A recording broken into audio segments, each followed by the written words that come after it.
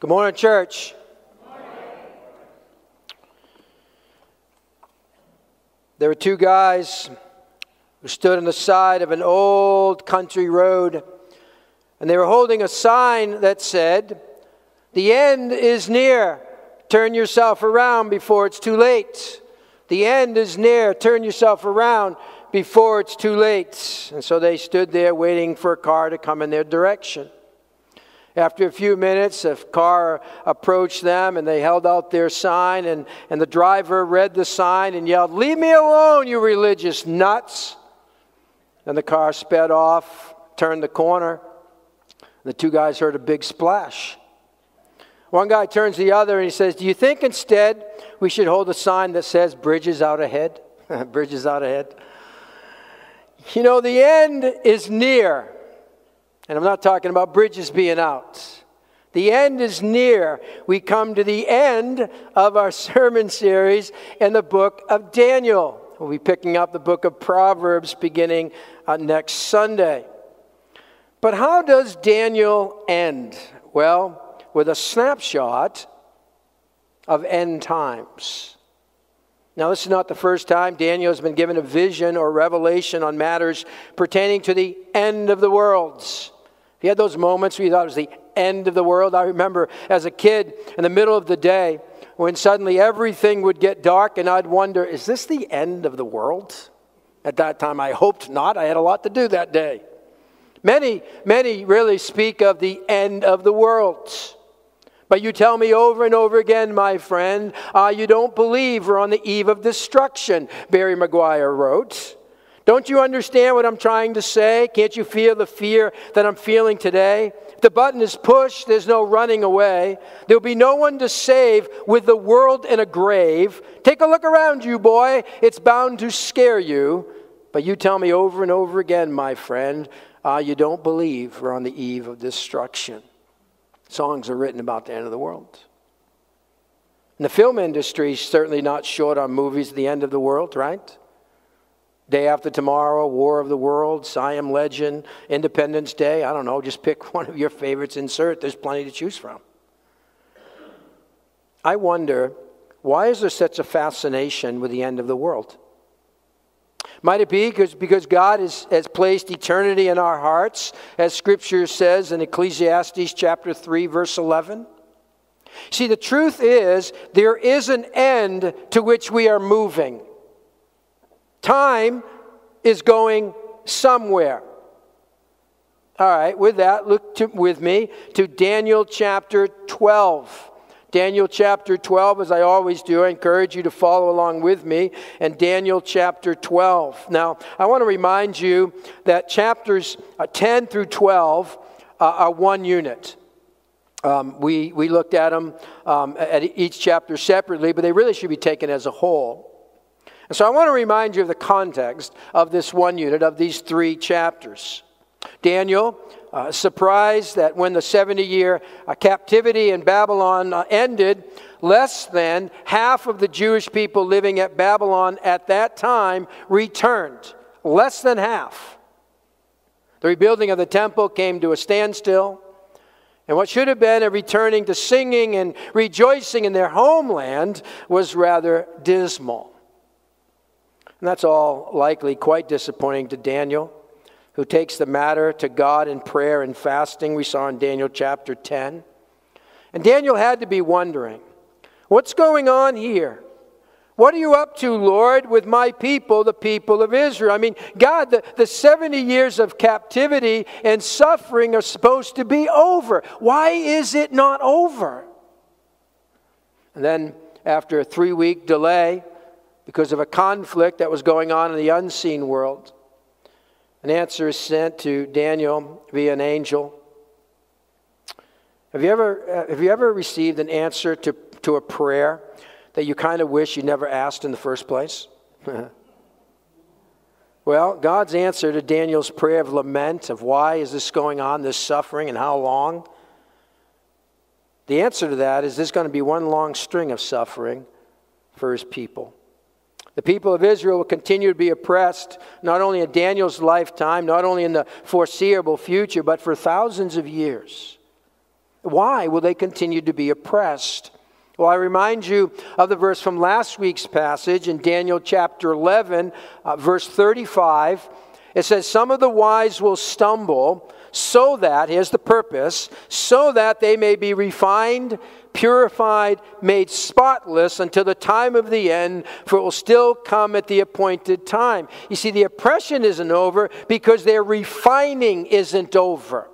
And when will this end? I mean, is there light at the end of the tunnel? After all, everyone needs hope. Without hope, we find it difficult to even enjoy the moment in which we live. Well, I believe that's some of what chapter 12 is all about. Hope. And we're going to surface that along the way. But principle number one is just as time is going somewhere, so is every person. Just as time is going somewhere, so is every person. Okay, I hope you have your Bibles open. You're on your phone, wherever it is. Verse 1, Daniel 12. At that time, Michael, the great prince who protects your people, will arise. The angel speaking to Daniel. There will be a time of distress such as has not happened from the beginning of nations until then. But at that time, your people, everyone whose name's found written in the book, will be delivered. Now, notice that twice in that one verse, we find that phrase, at that time. What time? It's always good to ask questions when you're reading Scripture. What time?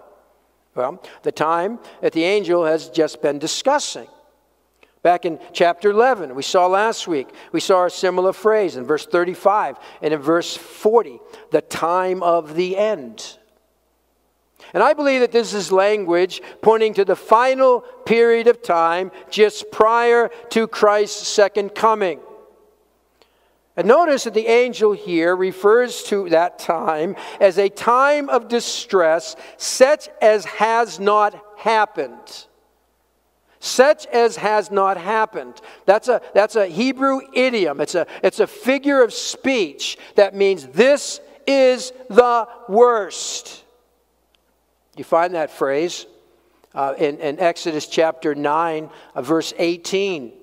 God sent the plagues on Egypt. God says there, Exodus 9:18, therefore at this time tomorrow I will send the worst hailstorm that has ever fallen. Same phrase. Ever fallen on Egypt for that day it was founded till now.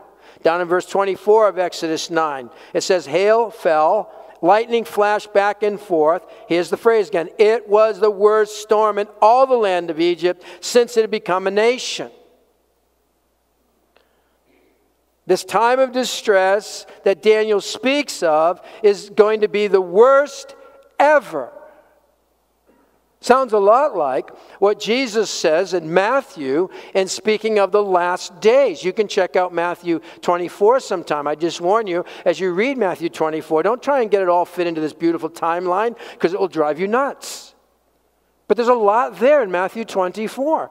And in verse 21, speaking of the last days, Jesus says, for then there will be great distress. Same idea. Unequaled from the beginning of the world until now, never to be equaled again. Now, Jesus' words closely resemble Daniel chapter 12, verse 1. And a logical conclusion would be that Jesus took Daniel's prophecy as relating to the last days, and particularly falling in the time period of the Great Tribulation. Well, where's the light at the end of this tunnel? Well, God does provide some hope. Stay in verse 1 with me, right at the very beginning. Michael, the great prince, comes to the rescue. It says he will protect God's people from being totally wiped out, which is exactly what Satan would do if left to himself. He's the protector. He guards them. Now, by the way, I don't want to burst your bubble in thinking that we all have been assigned a guardian angel, but this is the only place in Scripture that even hints of a guardian angel. And I'm just saying, and this one here is a direct reference to the people of Israel, right? It protects your people, it says in verse 1. Well, who would be Daniel's people? The people of Israel. And Michael is given the responsibility to care for and look out for Israel. And I'm thinking, if I'm Michael the angel, I'm going, gee, thanks. Don't you have another job for me? And Michael's not going to allow Satan to obliterate God's people during the tribulation. And so the hope for Israel is not only the protector, but the hope is deliverance would come. Who are the ones delivered? Stay with me, end of verse 1. Everyone whose name is found written in the book is delivered. Now, I need to be clear on this. There is no blanket statement here that says every Jewish person alive on earth at the end time is going to be saved. The ones who are delivered is promised to those who what? Believe, whose names are written in the book. There is a promised deliverance for his persecuted people who persevere to the end. Hold on to that. We'll come back to that later. And the next verse speaks of a distinction between those Jews who believe and those who do not. Look at verse 2. Multitudes who sleep in the dust of the earth will awake, some to everlasting life, others to shame and everlasting contempt. Everyone is going somewhere. Some will go to everlasting life, others will go to everlasting contempt. You will go somewhere. Where are you going to be? See, your name is either written in the book, and in Revelation 20, talks about the book of life. Either your name is written in the book of life, or it isn't. A mom and her 4-year-old daughter were driving home from church one Sunday when the little girl asked, "Mom, can we stop at the library today?" "Well, no, honey," the mom answered. "The library's closed on Sundays." "But, Mommy, we have to," the girl insisted, almost in tears. "Why?" the mom asked. "Well, this morning in Sunday school, my teacher said the only way we can get to heaven is if our name is written in the Lamb's book of life. And I want to go to the library and find that book to make sure my name is written there." Now, I don't think there's an actual book like that. You're certainly not going to find it at the library. I don't know how it's all going to work. I remember this cartoon years ago that showed this man standing before Peter at the gates of heaven. Now that's fun to think of, but it's not necessarily biblical. But this man standing before Peter at the gates of heaven, and Peter's thumbing through the book of life looking for the man's name when the man says to Peter, "You know, there's an app for that." There's an app for that. All right, maybe it's on an app. I don't know. It's written down though. At the end of time, it will matter if your name is written in the book of life or not. It's the place where all the names of the redeemed are written down. And we don't like to talk about it, but the reality is, just as time is going somewhere, so is every person. Some will go to everlasting life, and others to everlasting contempt. Some will be in the presence of God forever, and others will be shut out from the presence of God forever. But all will be resurrected physically. Our bodies will be. Now, time doesn't allow me this morning to speak of the broad concept of resurrection. There's a first resurrection in 3 parts, and then there's a second resurrection. And community group's going to look at this probably a little bit here as well, and you can research it. But in this context in Daniel, I believe it's referring to the resurrection of those who die and who are saved during the tribulation. The third part of the first resurrection. Then there are the unsaved who are resurrected after the 1,000-year reign of Christ on earth, which is referred to as the second resurrection. You can read about it. Revelation 20, 1 through 8, 9, then just keep going right to the end of that chapter. Well, Daniel drops the subject abruptly, especially in speaking of the wicked, and he focuses back on hope. After the resurrection, then what? Verse 3. Those who are wise, which has been equated to those who believe, who are written in the book, those who are wise will shine like the brightness of the heavens, and those who lead many to righteousness like the stars forever and ever. But what is this speaking to? I believe it's speaking to the rewards that are given to the faithful. That those who persevere to the end, the wise, are said to shine like the brightness. They're going to shine like stars. And those who lead others to righteousness will be rewarded accordingly. They will shine the brightest.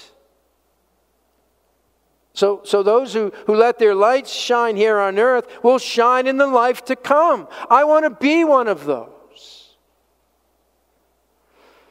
And by the imagery of stars shining brightly, it would suggest that our rewards are ways to express the capacity we'll have to radiate the glory of God. I know exactly what that looks like. But our faithfulness here on earth and our own witness will determine our eternal capacity to manifest the glory of God. Some shape or form. That's what it seems. So this is why we're given snapshots of the end. This is why. Not so we can get all figured out and do some nice, beautiful charts. So that for this purpose, that we shine in the life that we have now. Warren Wiersbe, he tells a story when he was a young preacher, and he was preaching on the last days. And he said he preached with all the events of prophecy clearly laid out. It was perfectly planned. And at the end of the service, an older gentleman came up to him and whispered in his ear. He said, I used to have the Lord's return planned out to the last detail. But years ago, I moved from the planning committee to the welcoming committee. Now, I like that. I like that. Are you part of the welcoming committee? I mean, it's fine to study and have certain views about the end times. It will only make sense when we get into the side anyway. You're all going to be straightened out. Yeah, it can be too. You see, it's fine to do that. But making charts is not the ultimate goal. To have it all figured out is not the ultimate goal. You see, knowing there is an end should urge us to live for the next life. Are we storing treasures here on earth only, or are we storing up treasures in heaven? And then Daniel's then told in verse 4 to close up and seal the words of the scroll until the time of the end. Very interesting words there. Is a saying that the book of Daniel is going to be reopened and carefully studied during the time of the tribulation? I think so. I think that's very possible, especially with what the angel says next here at the end of verse 4. It says, many will go here and there to increase knowledge. What is that saying? To me, it seems like that it's pointing to the end of time during the Great Tribulation where people are going to be searching for answers. What's going on here? Maybe Daniel has something to say about this. Or maybe I'll go here and there and maybe they'll have answers for me. I'm going to search all over the place till I get some answers. And more broadly than that, really, it's a description of humanity down through the ages as well as people today, right?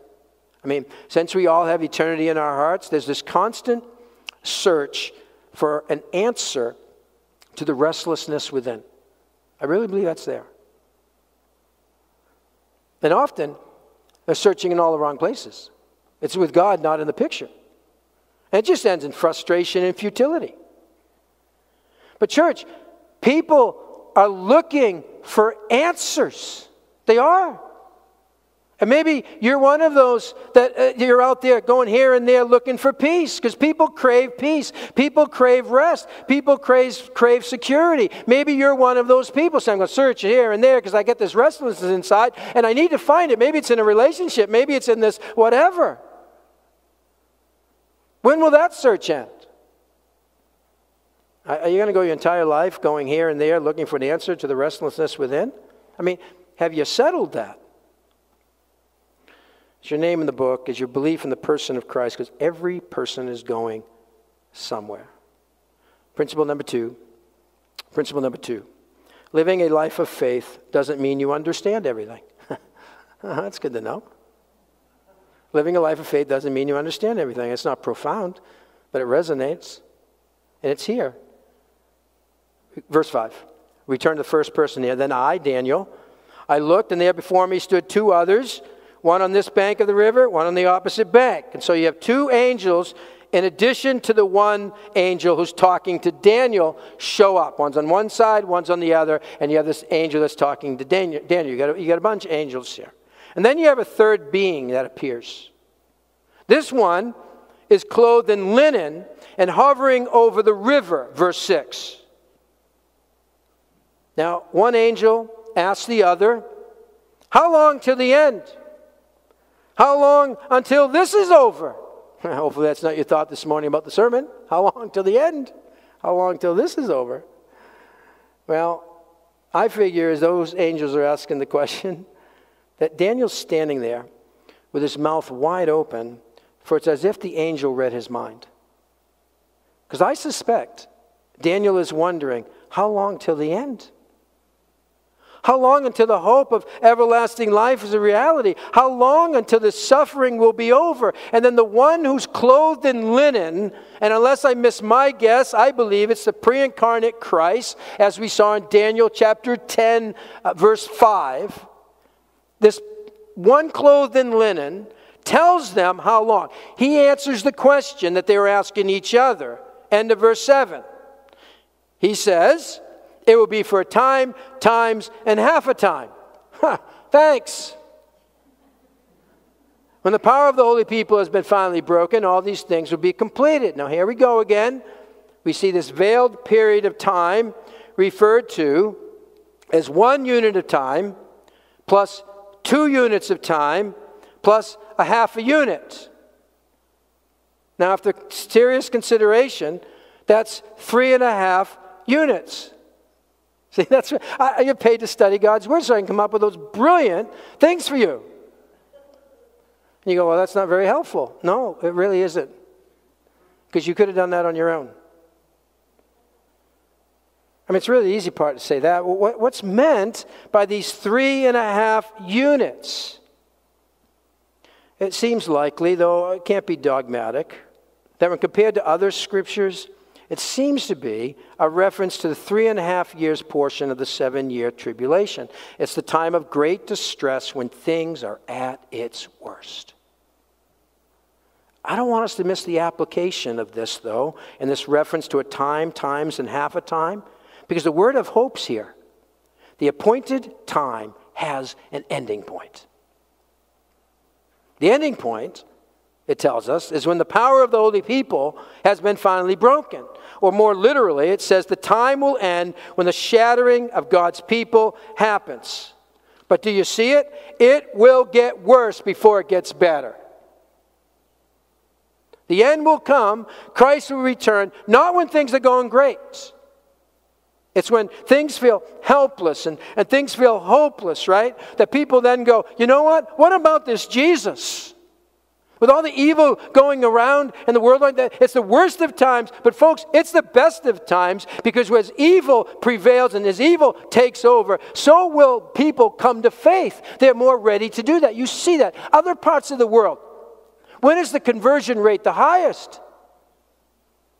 When there's persecution, when there's oppression, there's highest rates of conversion. We've had it so good here. We've had it so good here. We've missed it. All right. I love Daniel's response to all this, verse 8. Verse 8. I heard, but I did not understand. Know the feeling? What an honest response. Not understanding here, it suggests he's struggling to try and figure this thing out, and he just can't quite get it. Church, the life of faith is lived within the realm of unanswered questions. Are you okay with that?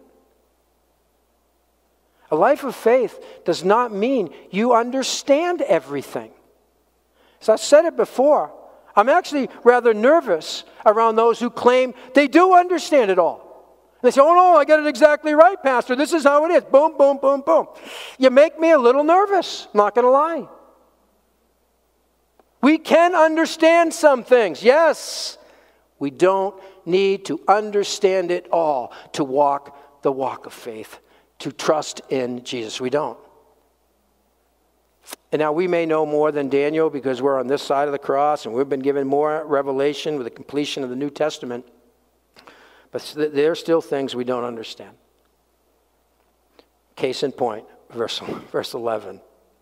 It's great, to lead in that way. I don't have to figure this out. Verse 11.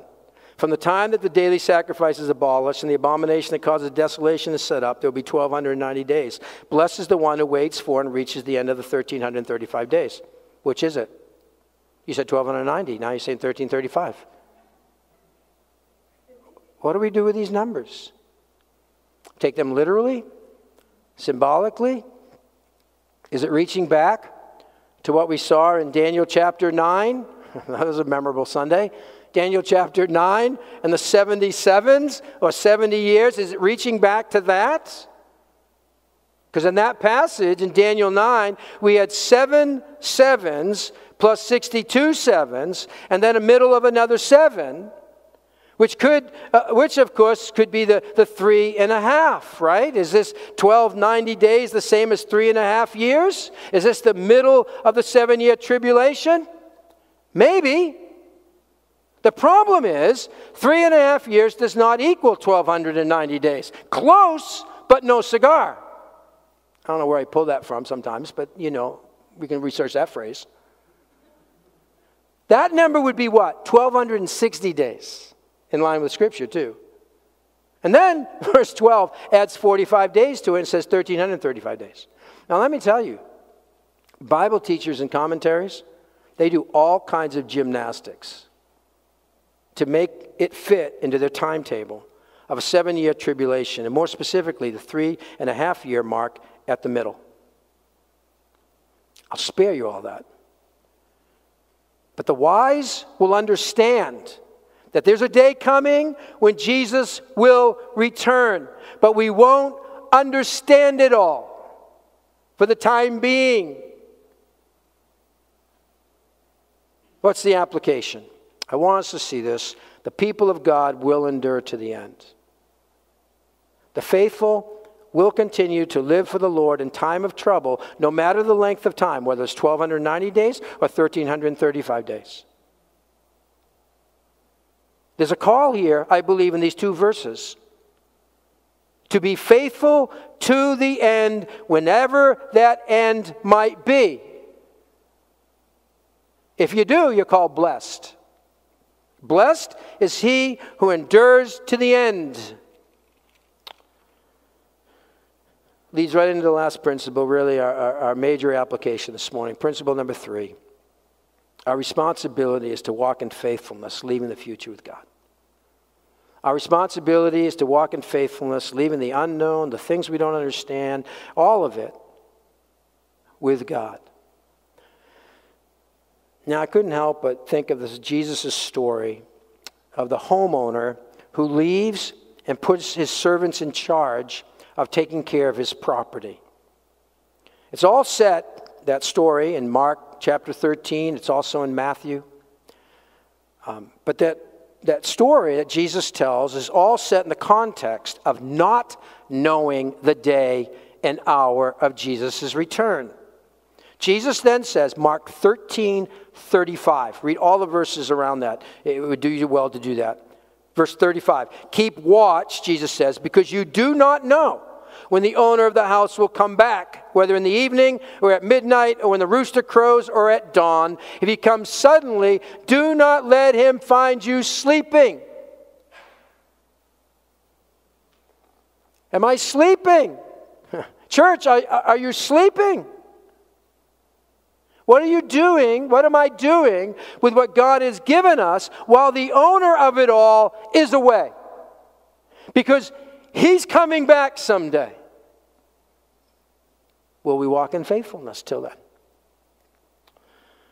Likely I've shared this with you before, but when Donna and I were first married, before kids, we would often house sit for people as they were away from their homes for a little bit. And each time, the homeowners, as they would leave, or they'd leave a note, and they'd say with all sincerity, make yourselves at home. And we really tried to do that as much as possible, but we knew it wasn't our home. We were caring for it while the owners were away. But what if we began to hold these wild parties in the home, or we started just to track mud through the house, or we decided to turn their living room into a bedroom? Or we dug up their lawn and turned it into a baseball diamond or a football field? I mean, we wouldn't do that. Why? Because we were entrusted to the care of their house. It didn't belong to us. We weren't the owners. We're simply caring for it while the owners were away. Now we knew the owners would return, and what would they find when they did? Jesus will return. He's coming back. What will he find us doing? What do we do with what we know and we don't know of future things of the ends? And you know, that's the final word to Daniel here. I don't want us to miss it. Verse 13. Verse 13. Angel says to Daniel, as for you, go your way to the end. You will rest, and at the end of those days, you will rise to receive your allotted inheritance. What is this saying? Daniel, you're getting up there in years. You will die, but that isn't the end. You will then rise and receive your reward. Go your way to the ends. Because you will rest, you will die, you will be resurrected, you will be rewarded. Go your way, Daniel. Keep doing what you're doing until the end. Daniel, that's all you need to know right there. That's all we need to know. Because your days will come to an end. But death's not going to be the end. He has a place for you. That's all we need to know. You will die. You'll be resurrected. He has a place for you. So go your way to the end. Yeah, but what about? You will die. You'll be resurrected. He has a place for you. So go your way to the end. I know, but what about this? You will die. You'll be resurrected. He has a place for you. So go your way to the end. Don't concern yourself with all of that. There is so much we don't know. So much we don't understand. But church, get on with it. Get on with it. Live your life for Him until the end. What a great way to end the book. Church, go your way. Live for Him.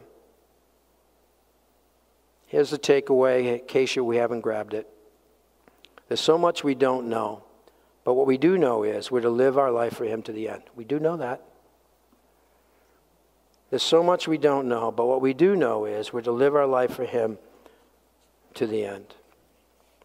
By 7 p.m. on October 20th, 1968, at the Mexico City Olympic Stadium, it was beginning to darken.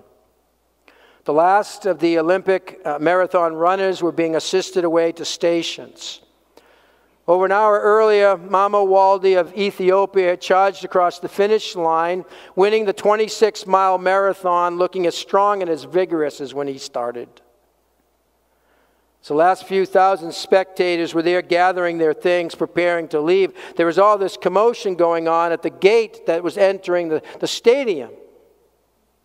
And everybody there, all their attention turned to that gate.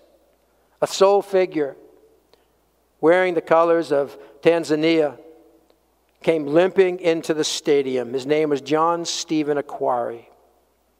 He was the last man to finish the marathon in 1968. He came in, his leg was bleeding and his knee apparently dislocated. He had taken a bad fall earlier in the race, and it was all he could do now to limp his way around the track to the finish line. The small crowd that was there, they stood and they applauded this one man to complete his last lap. And he finally crossed the finish line. One man dared ask the question all were wondering. You're badly injured. Why didn't you quit? Why didn't you just give up? Akhwari, with quiet dignity, said, "My country did not send me 10,000 miles just to start the race, they sent me 10,000 miles to finish the race. Church, God didn't just send you to start this race. He didn't just save you for you just to drop out of the race along the way. God sent me to both start and to finish. So, church, go your way to the end. To the end. Be faithful. Let's pray.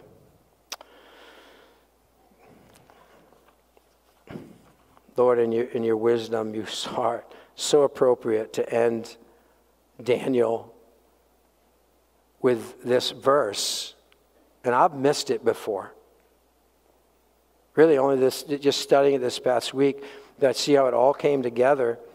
And your final word to Daniel is your final word to us as we try and make sense of so many things going on in the world, make sense of your scriptures about prophecy and all of that. And it's fine up to a point. To search scriptures on that, that's fine. But at the end of the day, you're not going to call us and you're not going to ask us, did we figure it all out? You're going to ask us, have you been faithful? What have you done while I've been away? God, nudge us as to what that looks like very specifically as we walk out of here this morning for this week, I pray in Jesus' name.